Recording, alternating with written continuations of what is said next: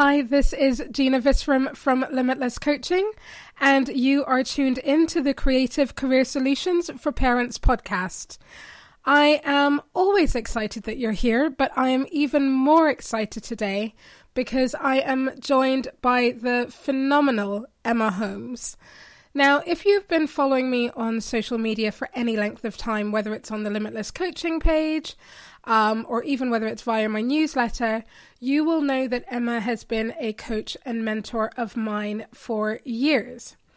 Now, Emma Holmes is from Coaching Rockstars, and she is brilliant for my first interview for this podcast because she encapsulates so much about what we talk about on a regular basis when it comes to working parents, when it comes to making choices, and when it comes to recognizing that if there is anything you don't like about your current situation, you can make a change. So, Emma, just want to welcome you to the podcast. Hello, thank you for having me. It's lovely to be here. It's so cool that you're here. I am thrilled. And so, Emma, you will know this. The aim with this podcast is to create a supportive, inspirational, empowering space for working parents. And Emma, these are all words that I would use to describe you. And I know that much of what you're up to will connect. So I wanted to start by asking you to tell me more about your current business and your journey to get there. Once upon a time, not very long ago, I was a lawyer in the corporate world, and I was living my dream. This is what I'd always wanted to do. I was so excited. It was not Ally McBeal, but I absolutely loved it. I loved every minute of it. And at the core of that work was around helping people. So I was a family lawyer who specialised in child protection and domestic violence, and absolutely loved my job. And it had been something that I'd wanted to do since I was really little, actually. And what happened was that I then had my children, which all of your listeners will completely resonate with. I became a parent, and despite what people tell you about how your world changes, you really don't realise that impact until it actually happens in real life to you. Absolutely. I'd been working, obviously I was going out early in the morning, I was coming out late, coming home late at night, suited and booted, briefcase in hand, and I just got to the point where I felt like it didn't fit anymore, and it just didn't feel right, and it felt like I was rubbing up against something all of the time, and I felt tremendously guilty that I wasn't at home with the kids. So I thought that the perfect world was then to start to work part-time, and I was paid really quite well for working part-time, but what happened there was that when I was at work I felt guilty that I wasn't at home, but then when I was at home I also felt guilty that I wasn't at work and I wasn't pulling my weight and I wasn't there for my clients, and it became this vicious cycle that between a Sunday evening and a Friday evening I pretty much felt guilty for the whole of the time. Give myself a Friday night off the guilt trip and a Saturday, but other than that I pretty much felt guilty, and I didn't want to be one of these people that stood around the water cooler and just had a bitch about the circumstances that I found myself in. The only person that could change this was me. So I made a decision at that point to become self-employed. And long story short, we are here with my business, which is Coaching Rockstars. And I help and support heart-centered and soulful entrepreneurs to build businesses. So the theme still runs that, my work has always been about helping and supporting people. But it was that point of having children, of feeling really bad all of the time, that I knew that I had to make a choice. And I either had to kind of suck it up and shut up whinging, or I had to change my world. Now, Emma, you just said something which absolutely bears repeating because it really is at the heart of Creative Career Solutions for Parents here. And you said the only person that could change this is me. Yeah. And that is such an incredibly powerful realization, because I well, I know in your work, and I know certainly in mine, that you come across frustrated people all the time. You know, frustrated about their current situation, experiencing that mum guilt. Oh my goodness, Emma, this is something which is a really big topic, which is a really big topic here. And it's something that I'm going to keep delving into in this podcast, actually, because I don't think mum guilt ever really goes away. I just think that there are certain ways to handle it. But also, it's clearly very important to make the right decisions for you, as you did. So I think it's really interesting that you went from this corporate job that you loved, which you knew you wanted to do ever since you were a little girl. It was really, really fulfilling for you. But then, of course, as your family situation changed, then it, like you said, it didn't fit anymore. So I think that's something that people will really resonate with. So, Emma, if you don't mind... Sorry, I think it's a hard realisation as well, because, you know, it brings up all sorts of things for people, because if you've always really loved what you did, if you've been quite career-focused before having a family, it feels like a bit of you know, you're compromising your being, because a lot of what you have always done and the career that you've really strove for and really, you know, dedicated yourself to becomes, you know, it's become an integral part of your life and your personality and your being. And, you know, having to reassess all of that can feel quite huge. Yeah, absolutely. Absolutely. And I think that is something that listeners will really connect with, because when it's something that you know that you've always wanted to do, and a lot of the definitions of yourself tend to revolve around your professional life because you work towards that, when that changes, it almost feels like there's a bit of something to mourn in a way, and it feels like a bit of a loss. So yes, I completely get that, and thank you for making the point, Emma. Particularly poignant because, as well, you know, your identity is changing anyway, because you're becoming somebody's mum or dad. And you won't have got there yet, Gina, but you get to the point where that's all you're referred to as. Well, you know, I mentioned that I'm just Jack's mum. This is it. I mentioned that just now on my Facebook Live, because I was like, I know that there were, you know, at the school gates, that is your identity. You are so-and-so's mum. Yeah. And so people don't really know the you. But I was wondering, Emma, can you tell us a little bit more about your family? So I know that you have Jack and Maggie. How old are they now? Jack's 9 and Maggie is 7. And I consciously decided that I'd have them fairly close together on the basis that, you know, I thought if you're tied with one with nappies and feeding and things, then you might as well have 2. Nobody tells you that isn't the greatest idea in the world. That was my choice, and that was my decision. And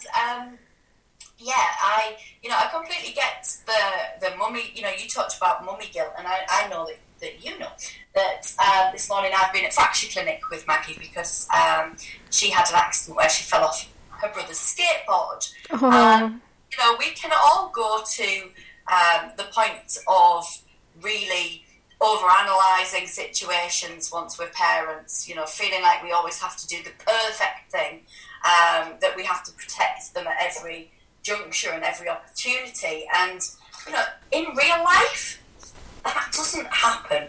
In real life, you know, they start to grow up. You want them to start to gain a little bit of independence. You want them to start to do things that make their heart skip. You want them to do the stuff that makes them happy. And, you know, we can't wrap them in cotton wool, and we mustn't feel guilty about that. You know, I think that we can, nobody's perfect, but we can all do our best. Nobody's perfect, but we can all do our best. Absolutely. And you talk about our wishes and our hopes and our dreams for our kids, and how, you know, we want them to gain the confidence and the skills and the ability to do things that make their hearts skip. But it then becomes a little bit of an irony, doesn't it? When you kind of realize that actually you're potentially no longer doing something which makes your heart skip. And so, you know, what is it that you can do about it? And so, Emma, I was wondering if you could tell us a little bit about how your days look in terms of business time and family time. So I think that we all also have to be a good example to our children. and we have to not do stuff that makes us miserable, and we've got to look at embracing, because all we want our children to be is happy. That's the only thing that any parent can want for their child. They can be, do, have, achieve whatever they set their mind to, but all we want them to be is happy. And I think that we've got to show them that we make the decisions that make us happy too.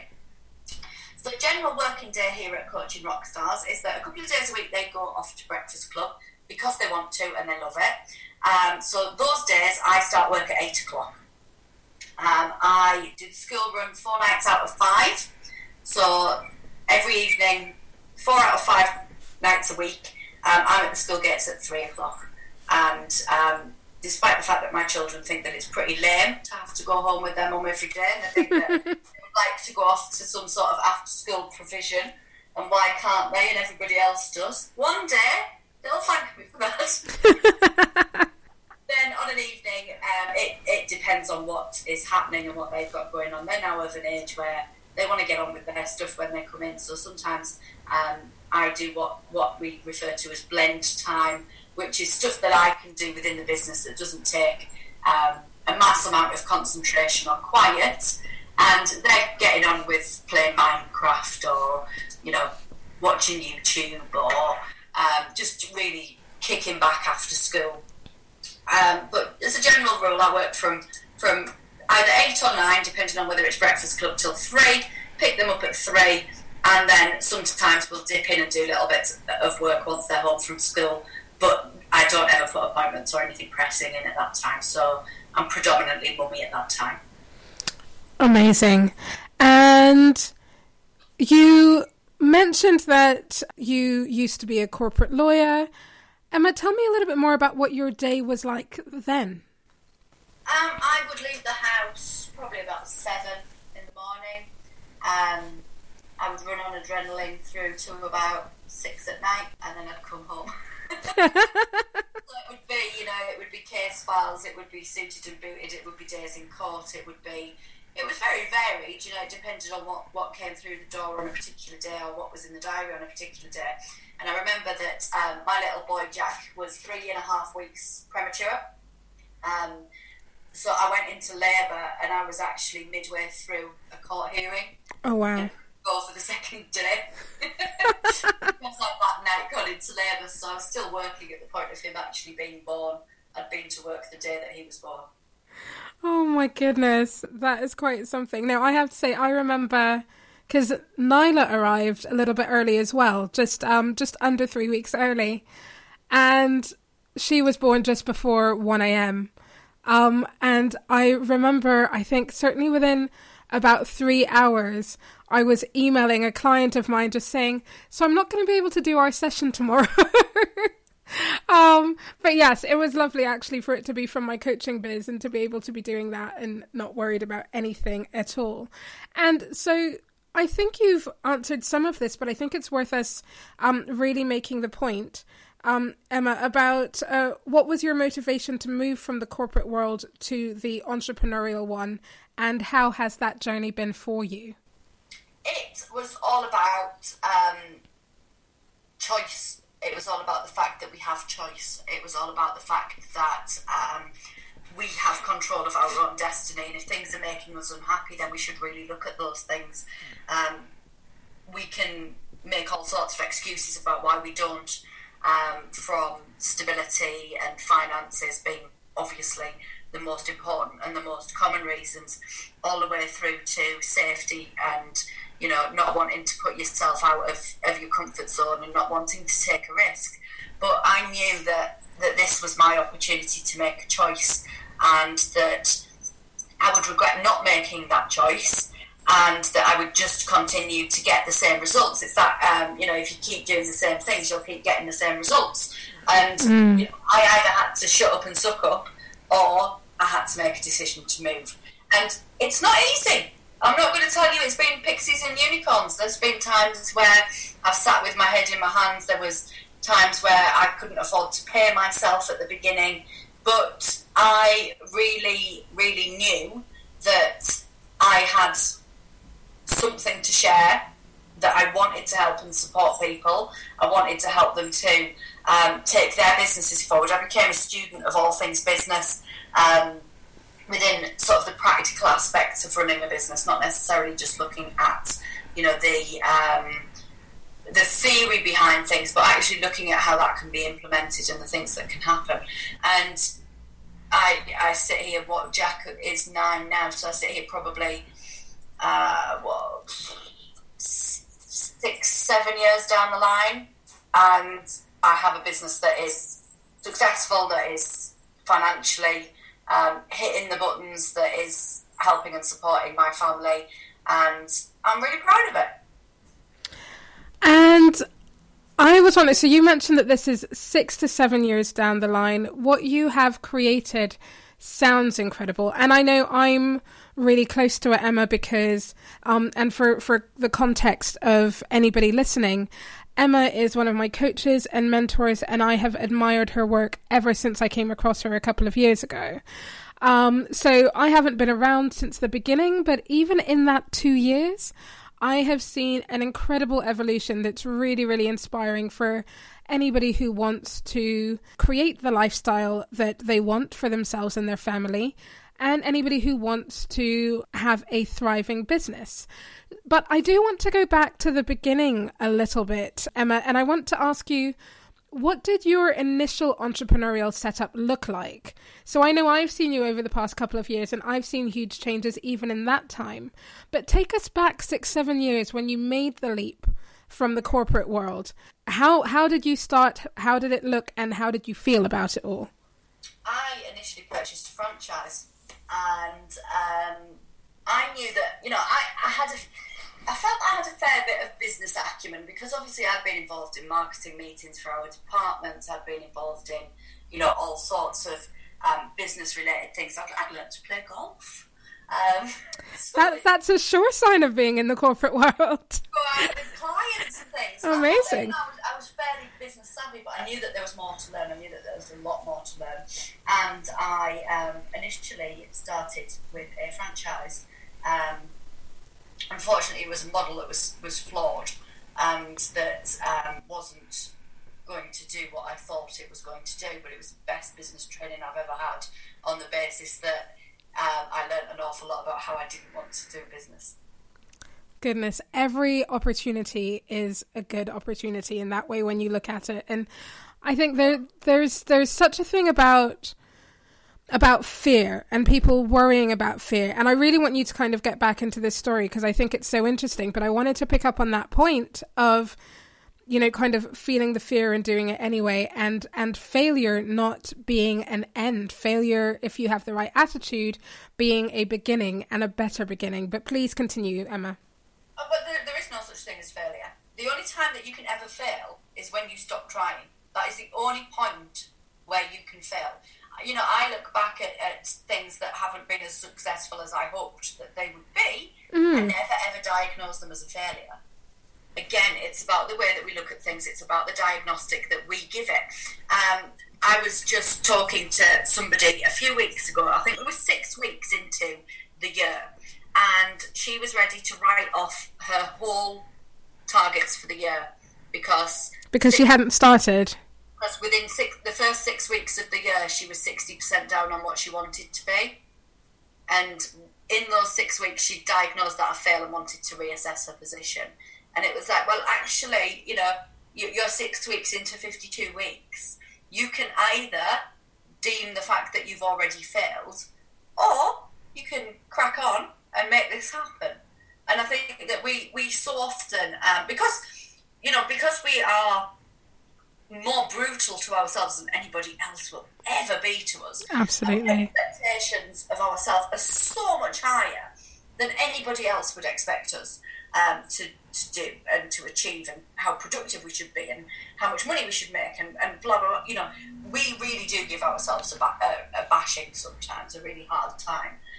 But you've got to start to look at the outcomes as they are in their reality, rather than as you catastrophize them to be. And I often say to people, the best thing to do is to write them down, because the minute that you write these things down, you discharge their emotional power. So they're no longer a nagging away in your head. They're written down as words in black and white. And at that point, you can reread those words. And often, as you reread those words, you think, actually, that's not even a thing. It's not that bad. It's not that, or however you've catastrophized it to be. You know, when I said to this lady, so at week 6 of the year, and immediately she wanted to facepalm. Immediately she was like, I see what I've done there. Wow. And we do this. You know, we are really mean to ourselves at times. We really are. And I know one of the messages that I've seen you put out in memes, and one of the things that you've said to us in your coaching groups is, you know, about making sure that you're not the worst boss that you've ever had. Because, you know, you can be trying to escape some kind of crazy corporate inflexibility, but then be just... Yeah, absolutely. Absolutely. Oh, goodness. Okay, so you went from a franchise and then you moved on to doing your own thing in a different way? Totally, yeah. You know, I took the lessons that came my way during that period of time and really, really started to become a student of all things business, because I saw the flaws in the model that I ended up in. I knew what I wanted to do about it. So I started to really work at honing my craft, essentially, and looking at why business doesn't have to be the way people perceive it to be, why it doesn't have to be suited and booted, why it doesn't have to be stale, why it doesn't have to be pushy, why it doesn't have to be icky, why it doesn't have to... I'm going to use the word masculine, but I don't mean that as in manly. I mean that as in them sort of traits that people do attach to business, that it's got to be cutthroat, that it's got to be this, and it's got to be that, and it's got to be the other. And, you know, I really started to hone my skill, excuse me, about how you could do business in a very different way. And I started to lay down the foundations of all that I had been learning, all that I had experienced. And that ended up in me having a brand called The Launch Queen. And I hit myself a little bit of a task to see over a 12-month period how much I could grow this business without it ever feeling icky or horrible or like I was buffering up against myself or whatever uncomforts came as a result of the business. And I grew that business to 6 figures, and then decided again that didn't quite fit anymore. The brand was just not me, and it didn't really reflect me and my personality. It was a blooming beautiful brand, but it didn't work for me. And that's when Coaching Rockstars was born from there.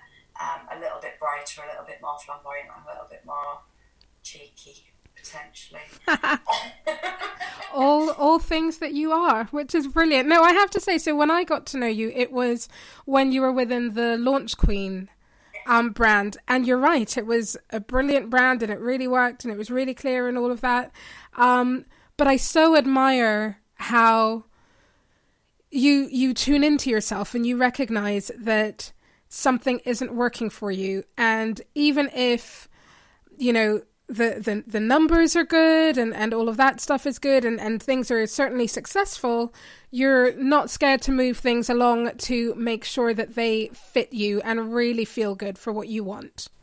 And I was told, you know, as I evolved into the new brand of Coaching Rockstars, I was told, you know, sort of be ready, because you're probably going to get a dip in income. Because you're going to have to re-establish yourself within this brand. And, you know, it was kind of a cautionary, just be careful, because I think that you might be over-egging your targets, thinking that you can continue your growth. But I smashed that. Amazing. Now, Emma, I have to ask, I know as well as 2 adorable little ones, and we've been able to see Maggie sometimes when you've been doing videos and things. I know that you are also married to as you describe him, a professional hero. My professional hero, yeah. Yes. So I want to ask, how important would you say communication with your spouse is when it comes to talking about your dreams and your goals and essentially what you want to achieve for yourself and what you want to achieve for your family? I think it obviously depends on the relationship that you have, and I know that on lots and lots of occasions my rock stars have been wobbled by conversations with their spouses who haven't really understood what they're actually doing, and have knocked them off their perch a little bit by being protective. And that's all they're being. They're not being mean on purpose, they just don't understand what it is that they're trying to achieve. So I think that absolutely communication is key, but I think that you've also got to be mindful of the fact that they're coming at this with their life lens, they're coming at this with their experience, they're coming at this with protecting you in mind. I know that some people just don't have any desire, will, want to become self-employed, and they just see being self-employed as the most balmy decision that you would ever make. But I think that absolutely you've got to make sure that you are communicating, that you are looking at the expectations of one another, that you are seeking that support, but also be mindful that sometimes they might say things that don't sit nicely with you, but they're not designed to hurt you. They're not designed to make you wobble. That's them coming at it with their life lens in their way, and all they're trying to do is to protect you. That's such an important point and perspective, I think, because I would imagine, I know I have always felt extremely lucky that Raheem and I speak to each other a lot and are very, very supportive of each other's goals and dreams. And it was one of the things that kind of really inspired me when I wrote that career coaching book for newlyweds, Happily Ever After for Grown-Ups, a few years ago. It was one of my motivations behind that. But I see exactly what you see as well, which is not everybody. That's so weird. I mentioned his name and he's calling, which clearly I'm going to ignore because we are recording an interview here. But that's really nuts. But yes, I do see that not everybody gets, I suppose, the comfort and the motivation from their partner. And I love that you mentioned that often that is, it's not because somebody's trying to clip your wings, it's because they're trying to protect you. So Most of the time they're not being mean.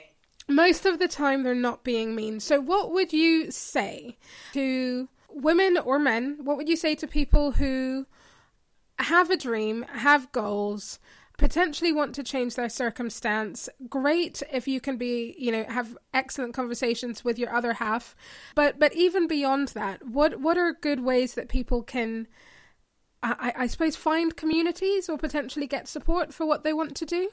That's the big thing. It's all about getting people who understand and, getting involved in communities that will help you to make decisions as to whether or not it's for you. I work with lots of people who haven't made the leap into being self-employed yet, and they're just really starting to feel their way into whether or not it's for them.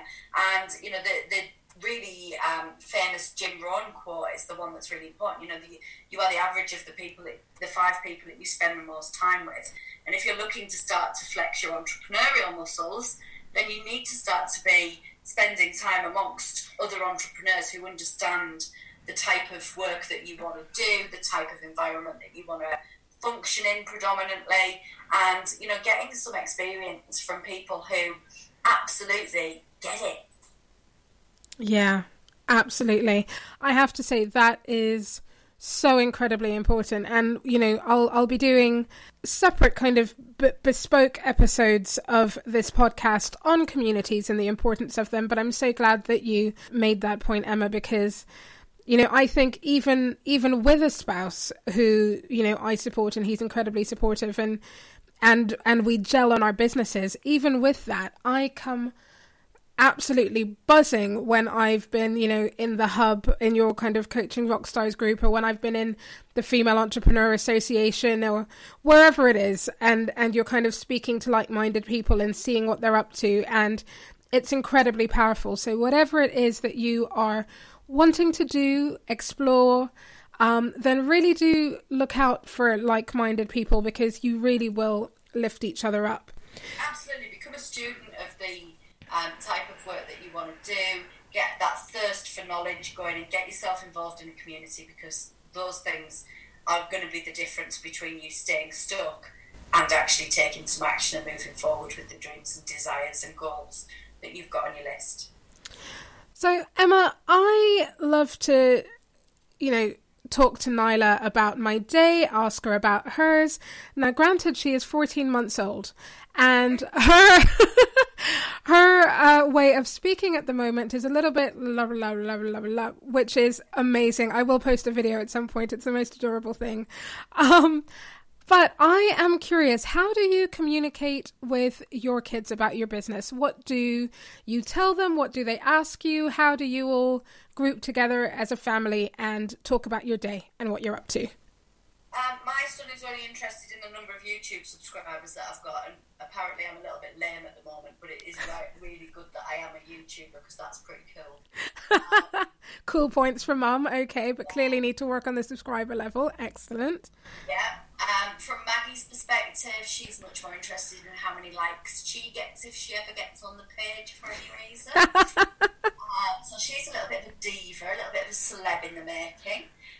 But we talk about it the same way as we talk about Daddy's job. This is Mummy's job, and Mummy does business, and Mummy's business is coaching rock stars.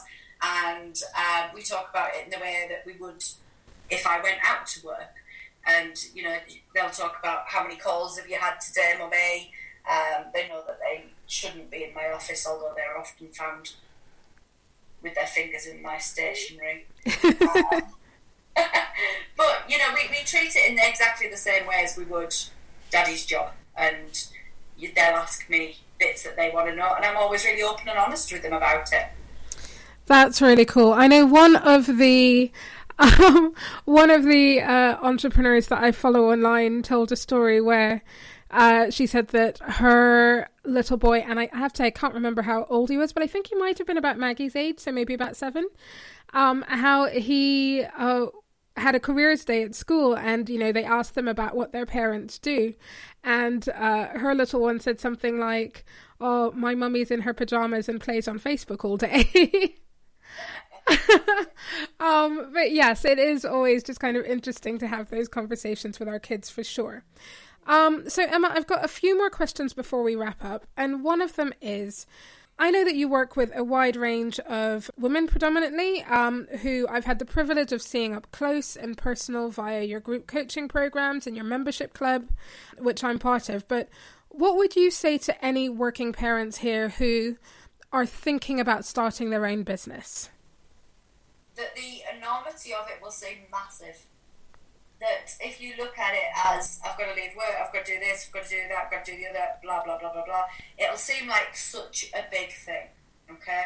And it is a big thing, because it's a lot of change, and there's a lot of things to do, and there's a lot of things to learn. And that's not to overwhelm you. It's about taking the first step. Everything that you create will be created one step at a time. So if right now you're thinking, well, what could I do? Then the first thing to do is go off and brainstorm the types of things that you could do, the types of businesses that you potentially would want to do, the things that might make your heart sing. Because being in business is more than having a job, because it becomes so much of an attachment to yourself. We talked about your career defining a lot of who you were. Well, a business is just that, it's that with another level on top. Mm-hmm. It becomes quite personal. So it's got to be something that you love. It's got to be something that makes your heart sing. But start with the first step. Break it down. Don't look at the enormity of it. Break it down into achievable chunks. I've got loads and loads and loads of people who work alongside building their business. So from a financial security perspective, they are working so that they're earning a living, but they're also starting to build their business on nights, on their days off, on weekends. So that, it isn't all about jumping with 2 feet or not at all. Yeah, absolutely. And that's obviously something that I can relate to, because that's how I'm handling it, in terms of I've got my employed work and I'm building my business on the side. And yeah, it's been exhausting and rewarding. and there've been all kinds of roller coaster rides, but I absolutely wouldn't change the journey for the world. And I guess that's why it's kind of, like you say, it's not about the destination necessarily all the time, and not about, the kind of massive thing, but when you take one step at a time, then it really does feel manageable. So Emma, what has surprised you most along your journey?